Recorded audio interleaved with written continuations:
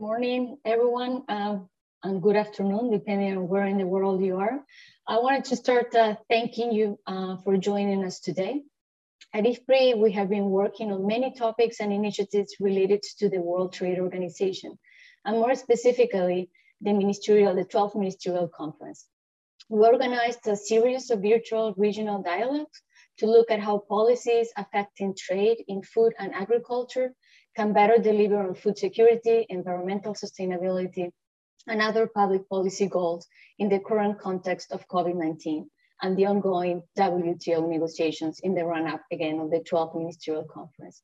And we also worked on a book that was launched a couple of weeks ago to provide analysis, ideas, and proposals on the main issues to be addressed at the 12th Ministerial Conference of the WTO and the other topics that are relevant for the consolidation of the WTO as the main trade organization and agricultural trade in general. Trade in food and farm goods has been disrupted by the coronavirus outbreak. The farm sector is also under increasing pressure to respond to environmental challenges, especially climate change. With the WTO's next ministerial conference postponed due to the pandemic, ongoing tensions between major economies and current structural impacts in the areas of trade and food security, given the pandemic, both the substance and the process of the talks in Geneva on updating the global trade rulebook has been affected and gained even more importance in finding solutions. As governments revisit these priorities in this new context, they must think on strategies that can contribute to the recovery from the pandemic, but also to improve resilience to future shocks. So today, we will concentrate in only one of the pillars of the agreement on agriculture, which is domestic support. So the use of subsidies and other support programs that directly stimulate production and distort trade.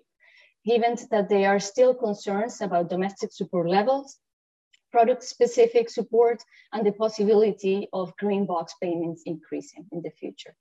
So today's event will cover the report that IFPRI researchers did, and also a book chapter analysis looking at different alternatives to solve these issues and their potential impact on international markets and agricultural trade. Exploring new disciplines has concentrated on reducing all forms of trade restoring support and proposing new disciplines that will have minimal impacts on current applied levels of support, prevent a backsliding, and provide a framework for the future reform. Both publications can be found in the IFPRI event page, the one that you use to register for this event. Those two links are also included there for your future references. So this event will be as follows.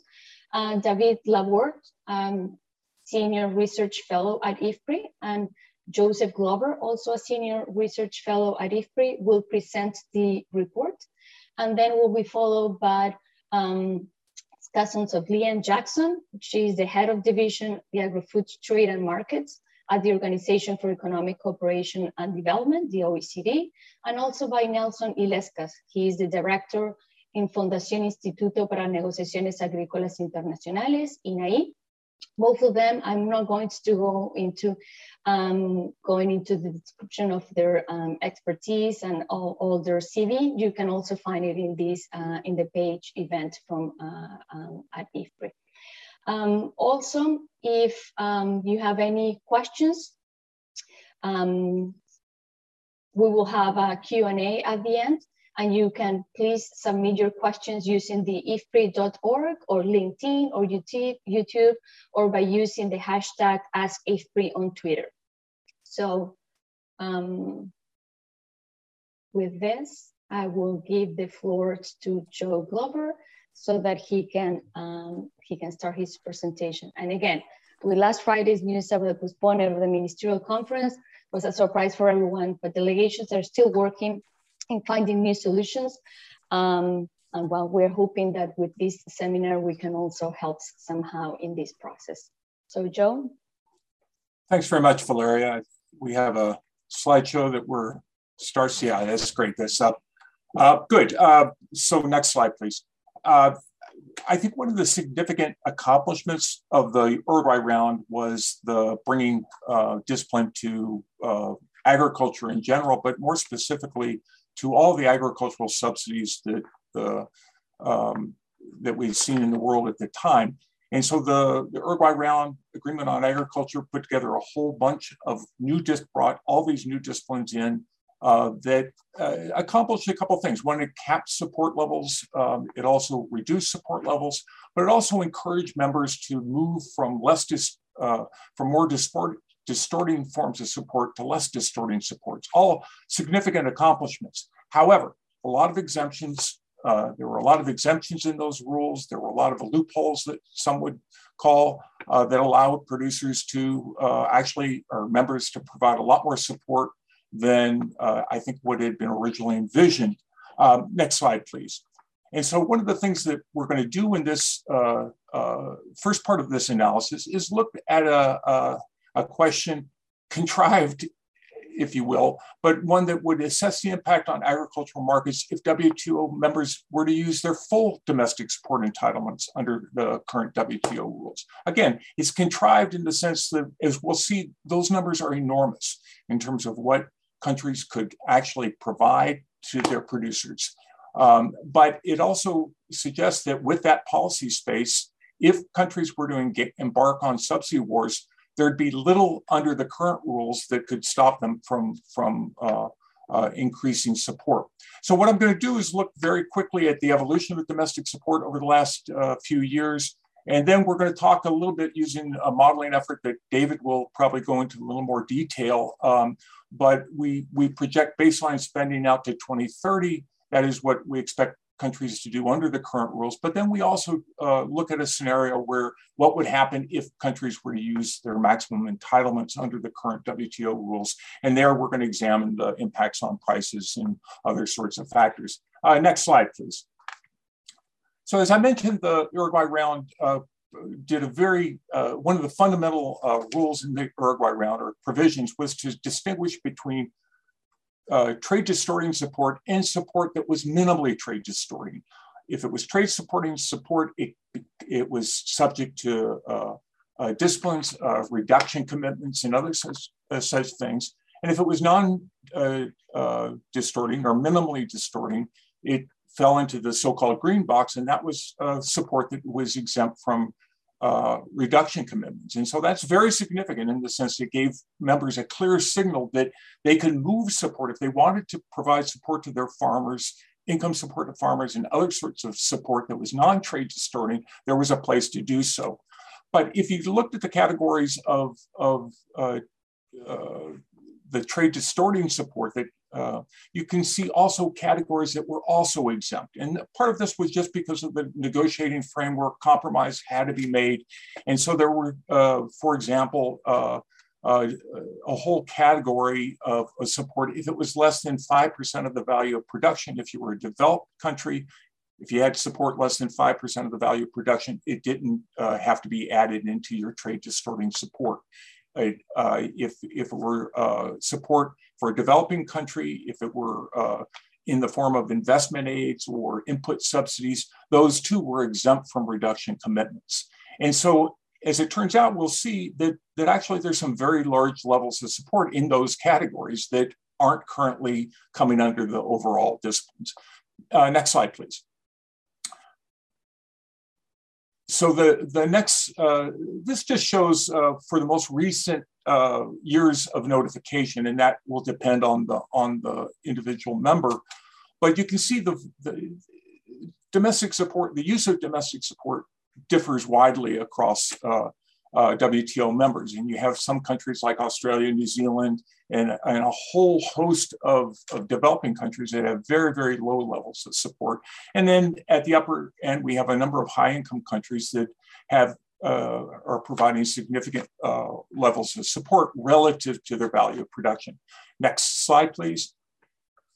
Here I just choose 6 countries to look at, and 3 of developed countries in kind of the focus of a lot of the Uruguay Round negotiations themselves were among the support, the domestic support that was being given by the European Union, the US, and Japan. And you can see that actually those subsidy levels have come down significantly. Certainly if I were to go back into the late 1980s, you can see even larger declines. But since about 2005, 2007, those support levels pretty much leveled off. So a lot of the reforms that went into place, which again, one of the good aspects of the Uruguay round, all of a sudden those have sort of flattened out. On the other hand, and if you look at on the right-hand side, you see for some developing countries, note that the scale is different. So these are smaller levels generally than what we saw with EU, Japan, and the US. But there too, we've seen years where we've had high support and then again, levels that we're seeing increasing support coming from some of the emerging developing countries. Next slide, please. So what we did in this exercise was, one, we looked at the current level supports in 2017 under our baseline assumption of about $165 billion US dollars. They projected those by 2030 to under current baseline, again, business as usual, roughly around 250 billion. But if countries were to use the total amount available under their commitments, that is, if they were to maximize support up to de minimis values and utilize all of their domestic support commitments, that level could exceed $1.3 trillion, an enormous sum. And in fact, that is some of these categories, like I mentioned Article 6.5, the so-called blue box, which is for production limiting programs. Those are exempt under current rules. Here we just projected forward the current use. If we were to say what would happen if you were to use that at, say, 5% of the value of production or boost that to 10%, these values could get even higher. Next slide. So what we then looked at is, if we're looking at the $1.3 trillion, what would be the impact on production? And across the board, if you were to just look at the average production for the world, agricultural production would increase about 6% over baseline levels. Doesn't sound like a lot, but we'll see that has some very large impacts on prices. And one, remember that we're doing across the board increases in production. What you can see is that in high-income countries, the overall increase is a little less. That's largely because a lot of the arable crop area in high-income countries is already fully utilized, so it's hard for them to actually expand. In countries where there is potential cropland that could come into production or conversion from forest land and other sorts of things, which we're not really going to get into in this report, but that's where you can see some potential increases as well. Next slide, please. So obviously with the increase in production, then that has some big increases or big impacts on crop and livestock prices. Overall, crop prices are projected to decline by 8%, and for livestock products, almost 7%. And you can see that varies a lot by commodity. Where we expect big increases in production, obviously those are going to result in larger drops in prices. Next slide, please. And then what we see is big increases in farm income. Not surprising. These with countries subsidizing their producers to the maximum amount allowable under WTO rules. Farm income increases a lot, but it's not a one-to-one increase. That is, for every dollar increase, the actual increase in farm income is only about 60 cents or so, 60 to 70, in some cases as high as 80 cents. Why? Because for every increase in farm payments, there's also a proportionate decline due to the fact that prices are falling and farm revenues are falling. Next slide, please. And lastly, there's the whole issue of sustainability. And I think this is really the key point. Okay, so obviously we have a very contrived example where we're maximizing to the fullest 1.3 trillion. In fact, very few people, I think that's an improbable scenario in the extreme. However, what is significant is there are some countries who can afford to actually push up spending a lot more than other countries. And here you can see that under the baseline spending, most countries if you look at farm spending as a proportion of GDP, it's really far less than 1%. So a small percentage of 1% actually under current rules.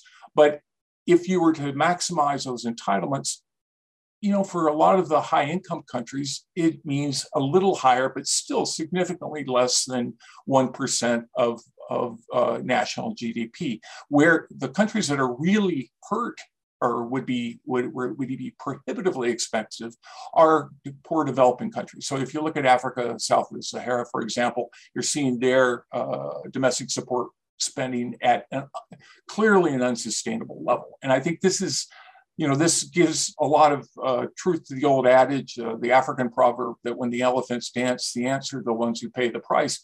Because in fact, the ones who can, you have some countries can't afford to put a lot of additional money into domestic support spending, but the ones who can, of course, are the ones who are potentially harmed the most from this. And with that, I'm going to turn it over to David. Thanks a lot, Joe, and thanks everyone for being with us today.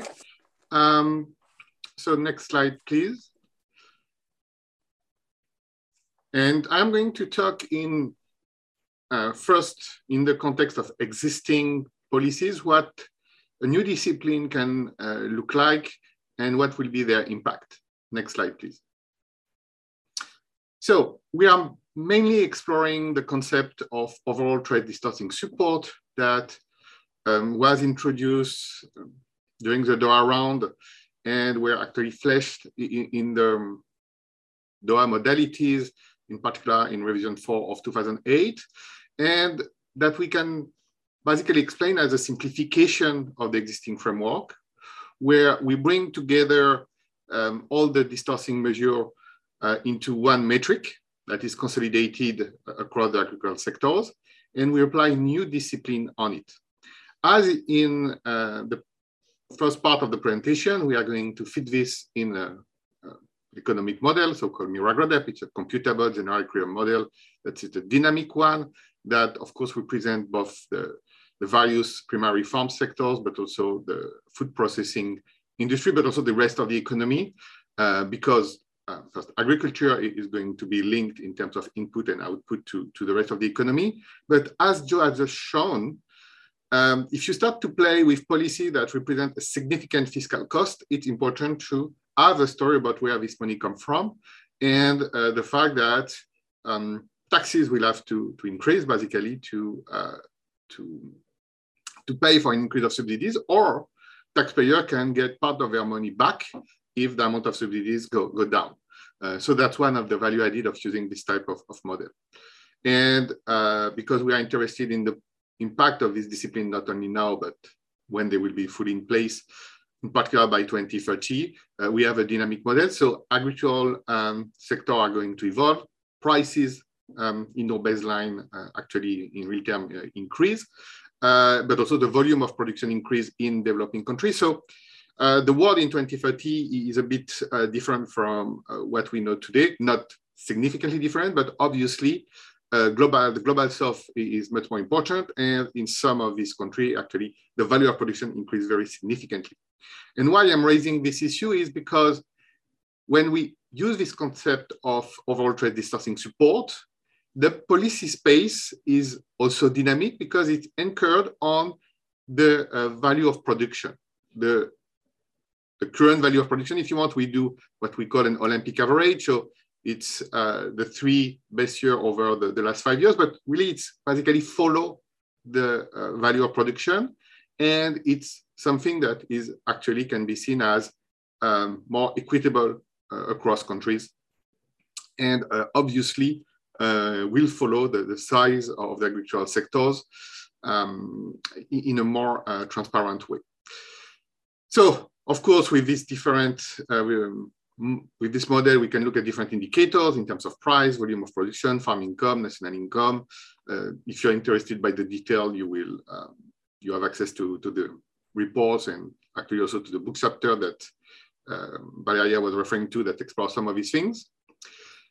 But we look at different scenarios also, and basically we also start to see what's happened if, in addition to this overall trade distorting support that in our core scenario include both the amber box, but also what is in the blue box today. What's happened if we bring the Article 6.2, so what can be nicknamed the development box, under this discipline. So we know that it's a sensitive topic, but fundamentally, you know, a fertilizer subsidy, the fact that in some countries an amber box and the other country it's a development box, from how it impacts market is actually very, very similar. So what is the reason to keep a development box separated? That's a question we explore, and hopefully you will see interesting results.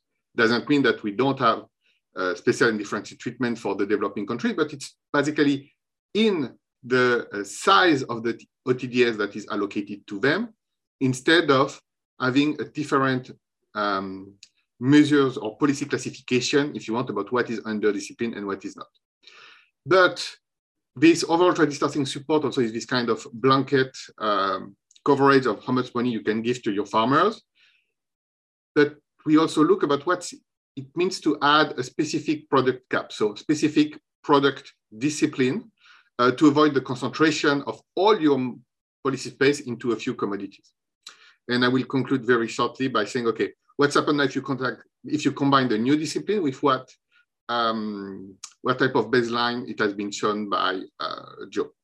So in some of my slides, I will go over to basically 6 scenarios, but just to give you the insight. Of course, we have a baseline where we keep the policies as of today, and this just evolve with time, and the current disciplines.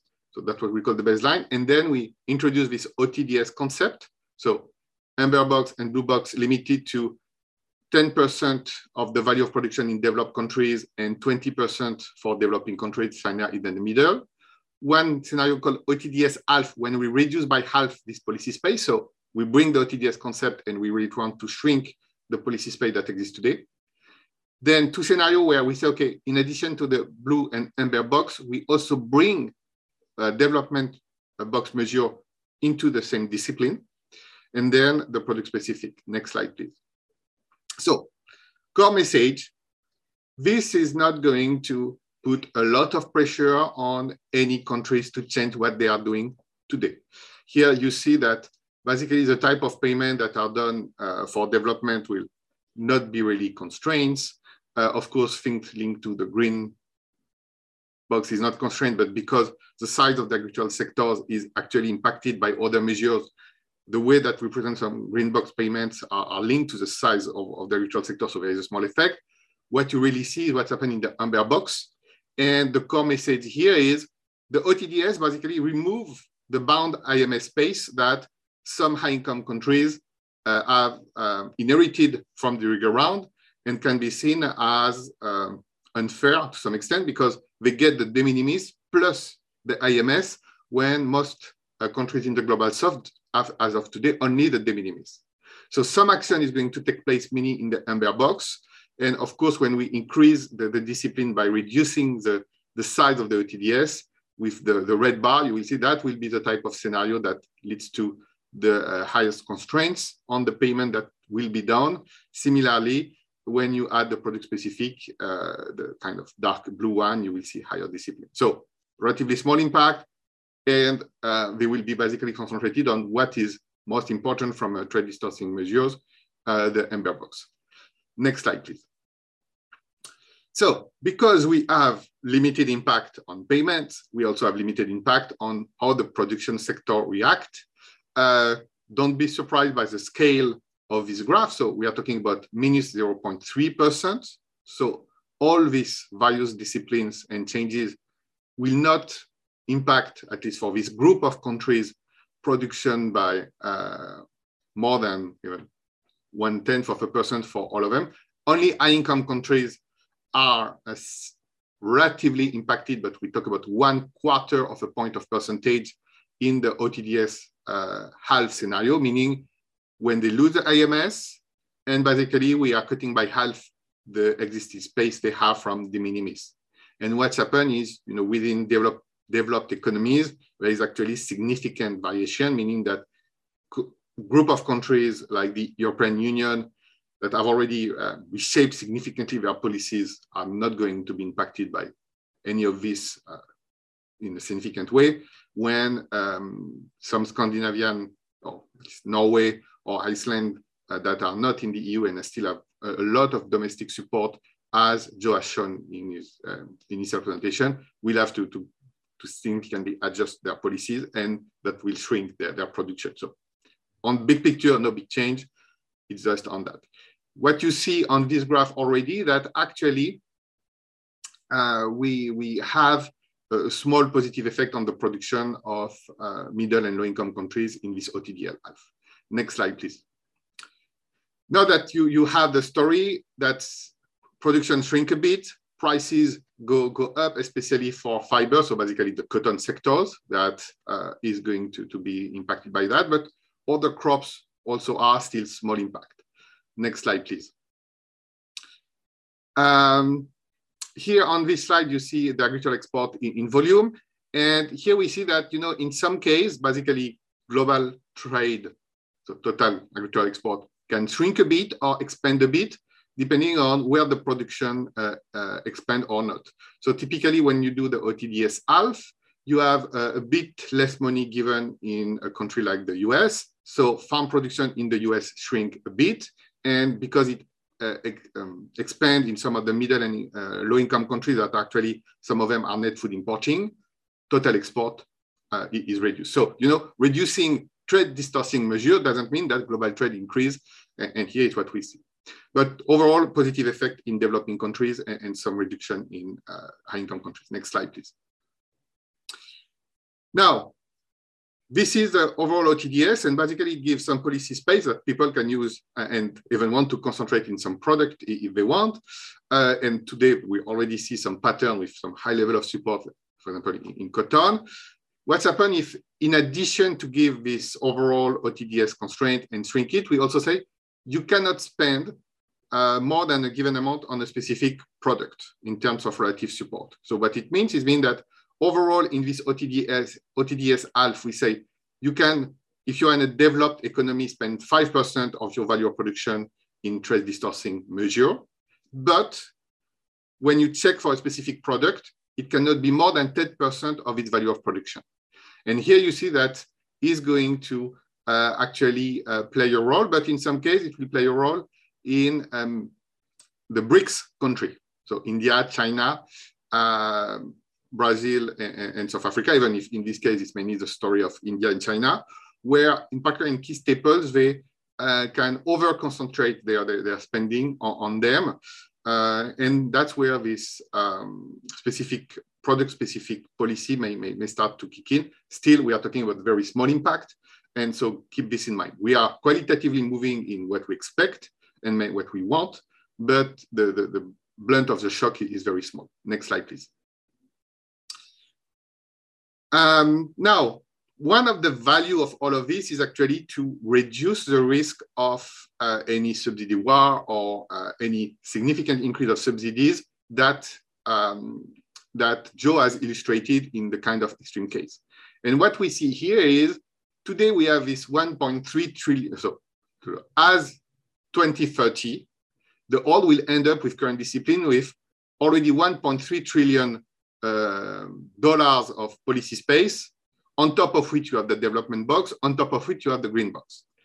If we just move to this OTDS approach and we bring 6.2 over the discipline, we bring it, the limit to 1.1 trillion basically. And if we cut it by half, so the level of overall de minimis, we end up with 550 billion. So it means that actually we are going to reduce the policy space by 800 billion, policy space that no one is using today, especially in the developing world.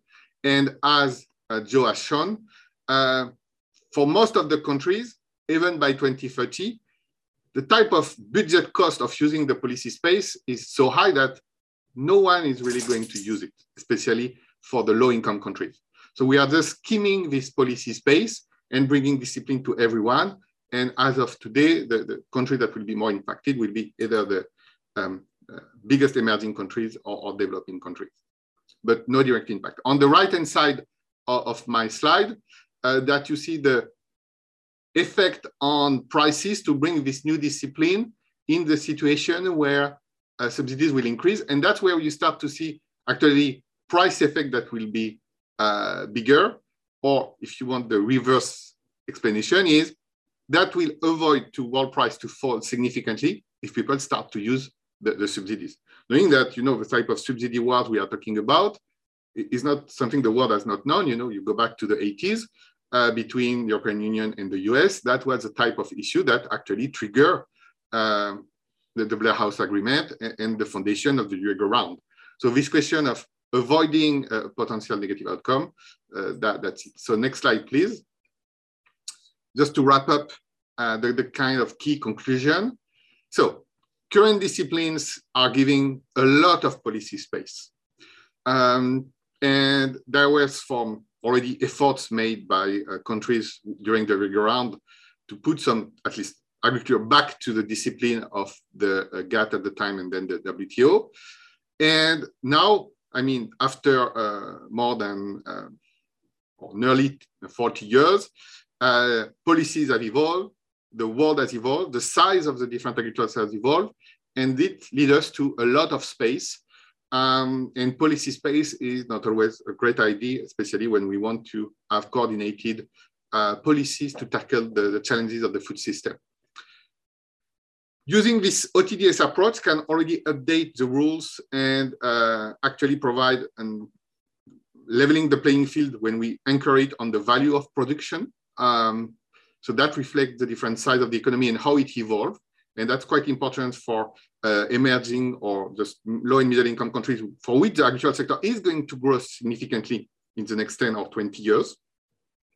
And what we propose in terms of discipline is not a revolution about what countries are doing today. It's just more a framing about what they can do tomorrow that will avoid potentially the bad subsidy habits that we have done in the past and actually can provide a framework for future reform and increase, I would say, the transparency of the monitoring. Thank you very much. And now I give back the floor to Valeria and of course, Leanne Jackson. Thanks a lot.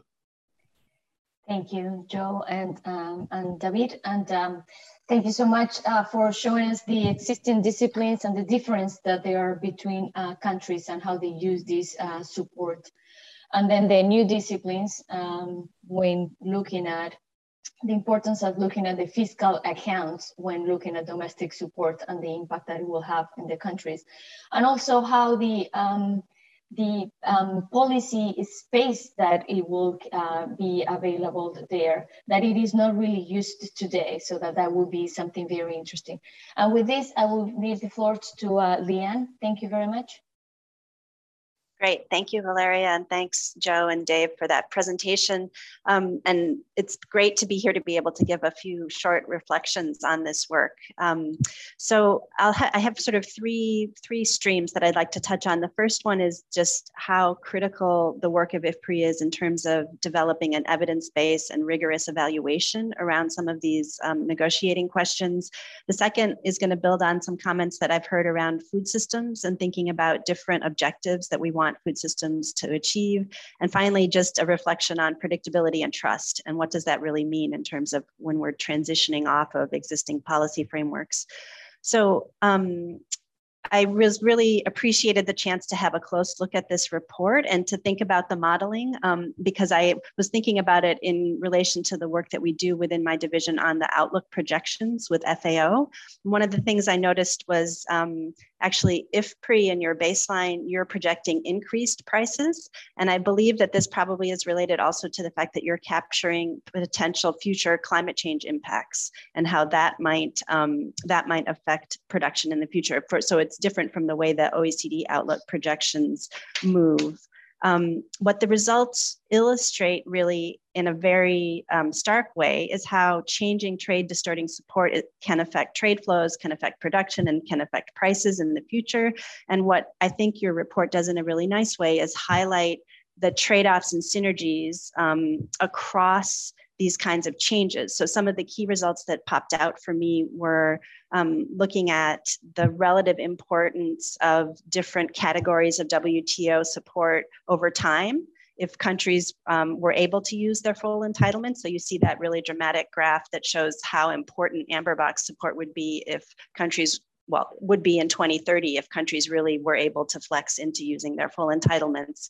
A couple of other interesting insights related to moving off of concentrating support on specific products. That interesting result for me there was that you can see the positive impacts potentially for poorer economies. And this is attractive because, of course, it addresses some of the fairness issues that we hear in terms of criticizing existing WTO frameworks on agriculture. And finally, the last thing that stuck out to me among many, but a big one, was the potential real farm income impacts of the scenarios where you're simulating reductions in OTDS. And you can see that this negative hit is especially large for high income countries. So what I really like about this analysis is that it has this rigorous examination where you're looking at the way the whole trading system interacts based on how this support moves through the system. So then if I turn to my second reflection, this year we had the UN Food Systems Summit. So a lot of people are now thinking about how the agricultural sector and agri-food systems need to contribute to multiple objectives. So we're not just talking about farmer livelihoods, we're talking about food security and nutrition, and we're also talking about sustainability. And all three of the previous speakers have made a comment on that. So what's really important is to be able to think about these differences in the way the policy changes would affect these different objectives. And what I noticed again in your report is that you're really highlighting farm income, and there's a real rationale to that in terms of how trade negotiations evolve and what's underlying the incentives around these kinds of policies. But what's missing a little bit is also thinking about these other objectives, right? So what about the food security and nutrition objectives? What about potential greenhouse gases? I think another layer of this that would be interesting would be to be thinking about the food systems angle and navigating across this triple challenge. We also know that transitioning off of distorting support is challenging. And so thinking a bit about what kinds of policy mixes would be important, particularly maybe in relation to your results looking at how moving off of OTDS could have implications for farm livelihoods. What's the basket of policies that could be put in place that would allow a transition to some less distorting world in agriculture support? And then the final reflection I'd like to make has to do with predictability and trust. So in the Food Systems Summit, I was surprised that there wasn't as much attention to some of the issues around agricultural trade as there could have been. There was lots of attention on environmental policies, lots of attention on nutrition and food security, but less about trade. But we know that, of course, that trade is really critical in terms of effective functioning of food systems. We know that we have to be able to move products around the world. We saw during the COVID crisis how important a well-functioning trading system is in terms of making sure that when there's a shock, that the system is able to continue to move products, essential products like food, to where they're needed. So there's also a component of trust that's needed in terms of consumers and other actors along value chains being able to trust that they'll have what they need in order to produce the products that they need or consume the products that they need. So, so what this triggered for me when I was looking at your report was a reflection on how your report highlights how changing the rules could actually contribute to building trust. So the first thing that came to mind was that changing the rules could address some of the fairness issues. And this was highlighted, I think, both by Joe and by David, that the existing rules are really capturing historical frameworks from decades ago about what the economies looked like in the 1980s and what was going on with ag support then. And there is an imbalance in terms of how those rules are structured in terms of who has access to, for example, the AMS entitlements. And we know when we're looking at food systems that values play a really important role when different stakeholders are thinking about what kinds of changes they want. And fairness is one of those values that really rings true for most. So I thought that was quite an important outcome from this report. Also, what I thought was important was the fact that you stress changing the rules would create more predictability by removing policy space, and that would decrease the potential for subsidy wars. I thought this was really important. And then it didn't come out so much in your presentations, but I thought that your work looking at the anti-concentration provisions were pretty interesting when you think about wanting to create food systems that can move flexibly into different areas. So when we think about having concentrated subsidies in particular product areas, we can project that it's harder for those particular sectors to be able to move, to adjust to whatever the changing conditions are. And we know that climate change is going to be a big factor in the future. So those are my three reflections. Just to say, I think that IFPRI's work really makes a strong contribution to creating the conditions to having informed discussions in these areas, both in relation specifically to WTO, but also to thinking about new food systems challenges. And so I've been really pleased to be a part of this discussion. Thanks, Valeria, over to you. Thank you, Leanne. Thank you so much for highlighting some of the things mentioned in the report. But what I really liked from your comments is the introduction of the concept of the multiple objectives that we did kind of mention it along the way, but you really pick that one, which is, I think, that's something very interesting, and maybe we can revisit a little bit. So before I give the floor to Nelson, I would like to remind everyone that please, we want to hear from you. So if you have any questions, if you can please include them in Facebook or LinkedIn or YouTube, or by using the hashtag AskIFPRI in Twitter. Thank you. And with this, Nelson. Well, thanks, Valeria, and thanks IFPRI for the invitation. It's always a pleasure to collaborate with you in this type of events. Well, as you probably all know, in bilateral or regional negotiation for trade agreement, you can discuss about goods, services, intellectual property, environment, standards, e-commerce. But there is something that still remains absent of this kind of negotiation, and that is domestic support. For many years, we have been trying to include some language about that topic, and the answer was always the same. Domestic support is part of the multilateral agenda. In this regard, I want to congratulate Joe, David, and you, Valeria, too, for not only for the quality of this analysis, but also for contributing to the debate of this very important topic. As Joe mentions, one of the WTO's greatest achievement is to set a limit on the amount of subsidies for the agriculture sector. So this was complemented by the promotion of reduction of those subsidies by trade negotiation. But negotiation was stagnated, so subsidies remain at the same level that they were established in the Uruguay round. We know that domestic support as a pillar has been central of the agricultural negotiation, and it has been very hard to reach consensus on how to move forward on that area. I think this work, this paper, contribute to find some common ground in order to discuss that. And I like the comment on regarding water. This term used to measure the difference between the consolidated and the applied of a subsidy. Now with this paper, thanks to the authors, that water has been properly measured in terms of economic impact. So the result helped us to better understand why it's so complex to make progress on this subject. You mentioned that member could increase more than 5 times in domestic support without breaking WTO commitment. So it's a lot of work. A lot of cuts can be made.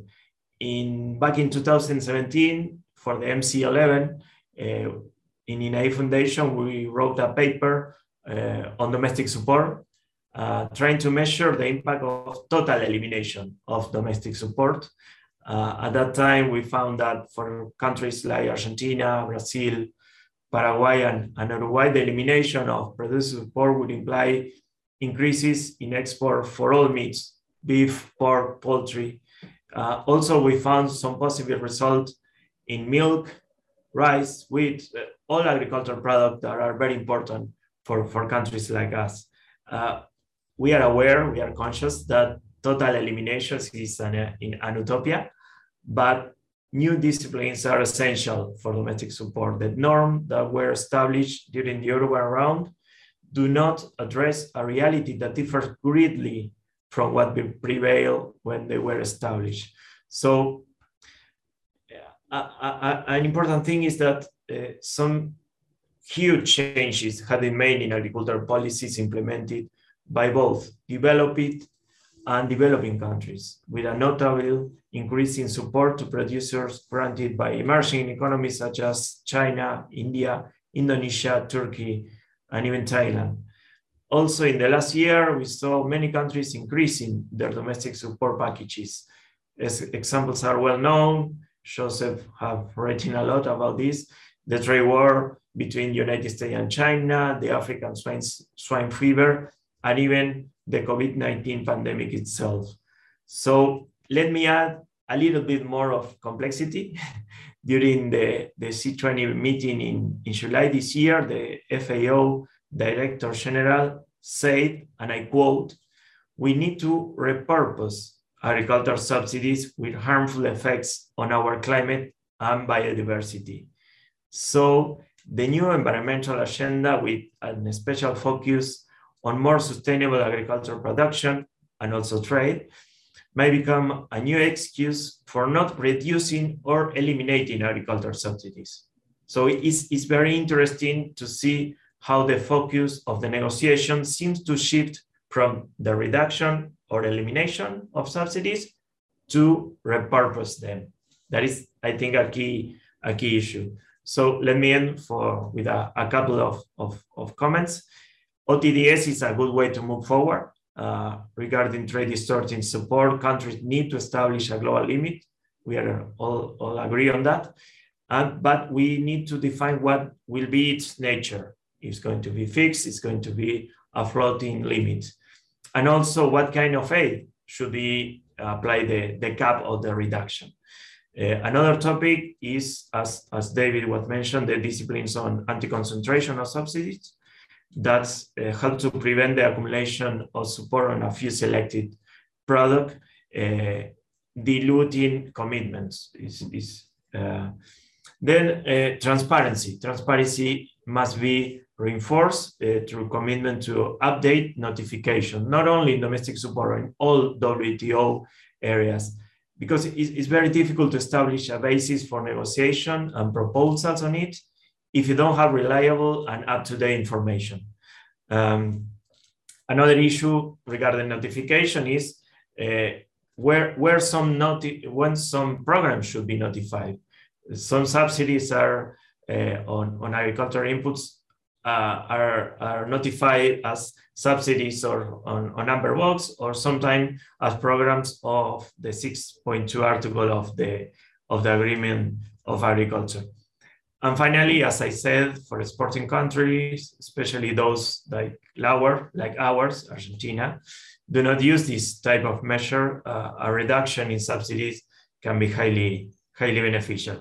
Thank you so much for your time. Thank you so much for the authors for this valuable paper.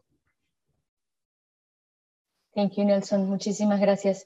And thank you also for bringing the idea of repurposing, which is definitely an increasing level of complexity dealing with these topics, but as well, it could create an opportunity. So always talking about challenges and opportunities, I think that is definitely a key word to use and a key concept. So with this, I would like to thank you both discussants for this, and I will open the floor for questions. And right now I have one question for David that Isabella from Isabella White, which is regarding policy changes. Should the goal be that countries act independent from their region, or could regional decisions yield better results? And I think that also, Nelson, you may have something interesting to say answering this question as well. So if it is okay with you, if David can say something first and then right after Nelson. Thank you. Thanks, Valeria, and thanks for the question. I just want to start by also thanking the two discussants and just also acknowledge the very critical role that on one hand OECD is playing. All of this work will not be possible without the policy monitoring that OECD is doing. So really the PSE, and we are very lucky because we have also this Ag Incentive Consortium with OECD when we take this into account. So, knowing what are the policies today is the first step in thinking about what it can be tomorrow. And that's really complementary to all the work done within the WTO notification, because, you need not only to see policies from a legal angle, but also from an economic angle. So thanks to Liane, our team, and the whole team at OECD that has spent more than 30 years on that. And also the fact that we try to integrate some of their baseline work done with AgLink, COSIMO, and FAO.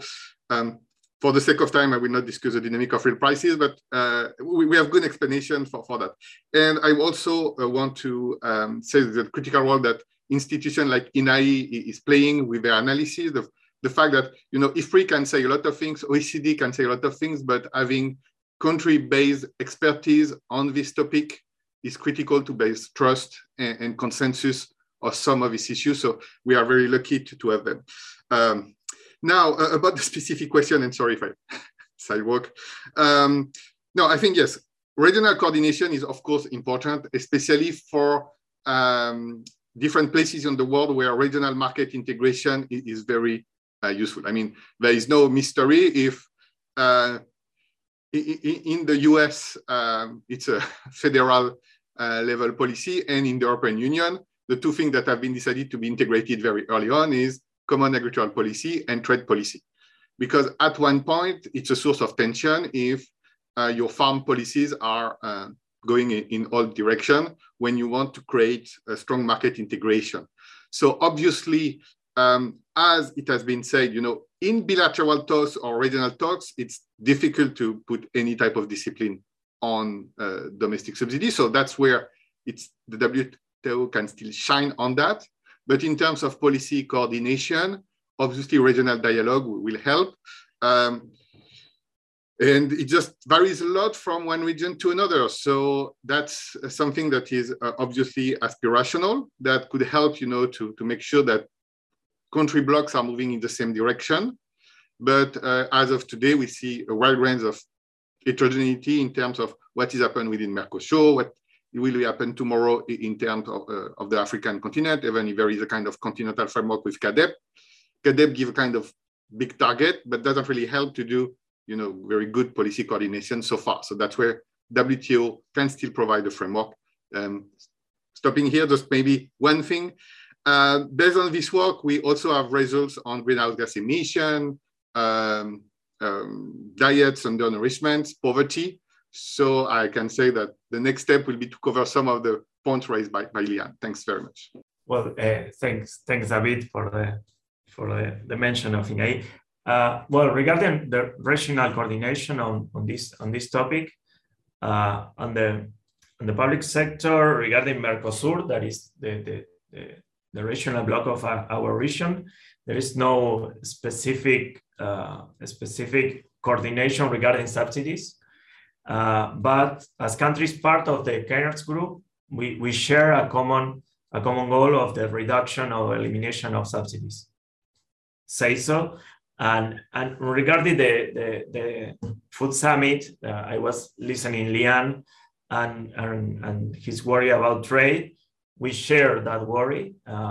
And as a regional group, as a private sector with global, we struggle a lot to insert into the agenda the trade as a very important part of the discussion, and we succeed in some part because through ICA, that is the Inter-American Cooperation Institute of Agriculture, we have some outcome regarding trade that we were having a continental approach of the topic. And I think we have a lot of work to do.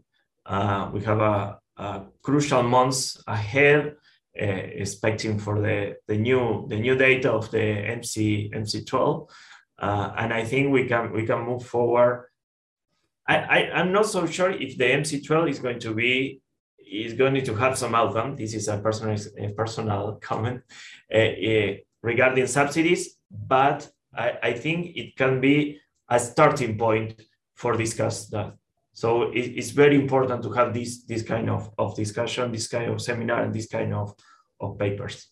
Thanks. Thank you very much. And I have one question from Charlotte Hebron, which is OTDS disciplines will not address growing concerns about green box support. Will some green support disciplines be required as well to make this palatable? And I will ask Joe and also Leanne, if you can give just a very, very quick answer, like 1 minute or so that we can answer this question. Thank you. I can't talk for less than 10 minutes at a time, so I'll do my best. Yeah, no, I think certainly there have been concerns with green box, and that's been, those concerns have been articulated for many years now, dating back to the Doha discussions back in the 2000s. And I think it's time for review. I think that would be an excellent thing to take on. I think that's something perfect for OECD, I might add, who has done a lot of work in this area. And I guess let me just stop there. I'll turn it over to Leanne. After giving me some homework, how to respond to this. So I guess part of the monitoring work that the OECD does draw a distinction between what's going on with trade distorting support specifically, but also looking at what the distribution is across other kinds of support that you would need to be able to have resilience and sustainability and productivity in the ag sector. So parts of the green box, which are, I think, more non-trade distorting, probably do need additional flexibility in a way. So we need more research and development. We need investments in that area. We know that there's underinvestment, and we need to make sure that there's going to be innovation and thinking about how what the public sector role is that in that vis-a-vis what the private sector would do anyway. At the same time, of course, there's always concerns that because there's such a push now to really try to convincingly say that agriculture will be part of a solution to some of the big environmental problems. I think there is a concern that somehow these, there could be policies that are framed around environmental objectives that are actually masking trade distorting types of support. And so there's going to need to be some really careful attention put into those kinds of policies, ideas as they emerge. Thank you very much, both of you. So with this, I would like to give the floor to Jo Swinen, Director General of IFPRI. Jo, it's so nice to have you with us. Thanks so much for bringing me in here at the end. This was a great session. You know, I grew up as an ag economist when WTO discussion and ag policy discussions were very strongly interlinked and very intensively. I remember as a young economist, even already then, listening to Joe Glauber on many panels, and so I'm really glad to see that Joe is still active. He's working for a different organization now than then. So this is in those days, you know, the CAP reform of the 1990s and early 2000s. I was very much working on these things then. The accession of China, the discussion of China and Russia to the WTO, and how this all affected the choices and domestic support, etc. So I'm really pleased to see that that there's a lot of really good work done by IFPRI as well. And so, Leanne, I'm going to quote you that IFPRI researchers make an important contribution in bringing better analysis and insights to the discussion. So it's a pleasure to see. I also thought, so I really want to congratulate Joe and David and Valeria and their teams for really excellent work, not on this report, but on a lot of other related issues as well. And I think the point that Nelson pointed out on the shift from the move to the repurposing ag subsidies discussion, and Joe and David, of course, and Valeria are very actively involved in that as well.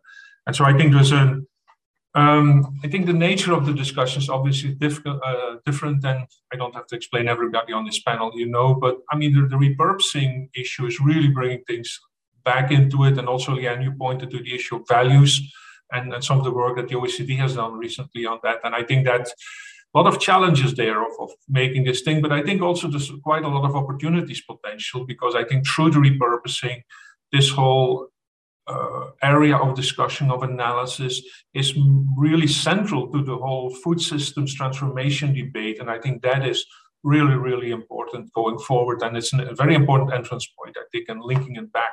And at some point, I mean, the WTO's discussion have to be central to that as well, I think. Okay, so congratulations to everybody. Thanks very much for allowing me to say a few words, and thank you and congratulations again. Back to you, Valeria. Thank you, Yo. Thank you very much. And with this, I would like to thank everyone for joining us today, for your time. And I will, I don't know, at least ask, like, if you can just take a look at the report and the chapter. That again, the links are at the IFPRI page events. And with this, I just want to just give the last thank you to Leanne and Nelson. It was great to see you, and thank you very much for joining us today. Goodbye.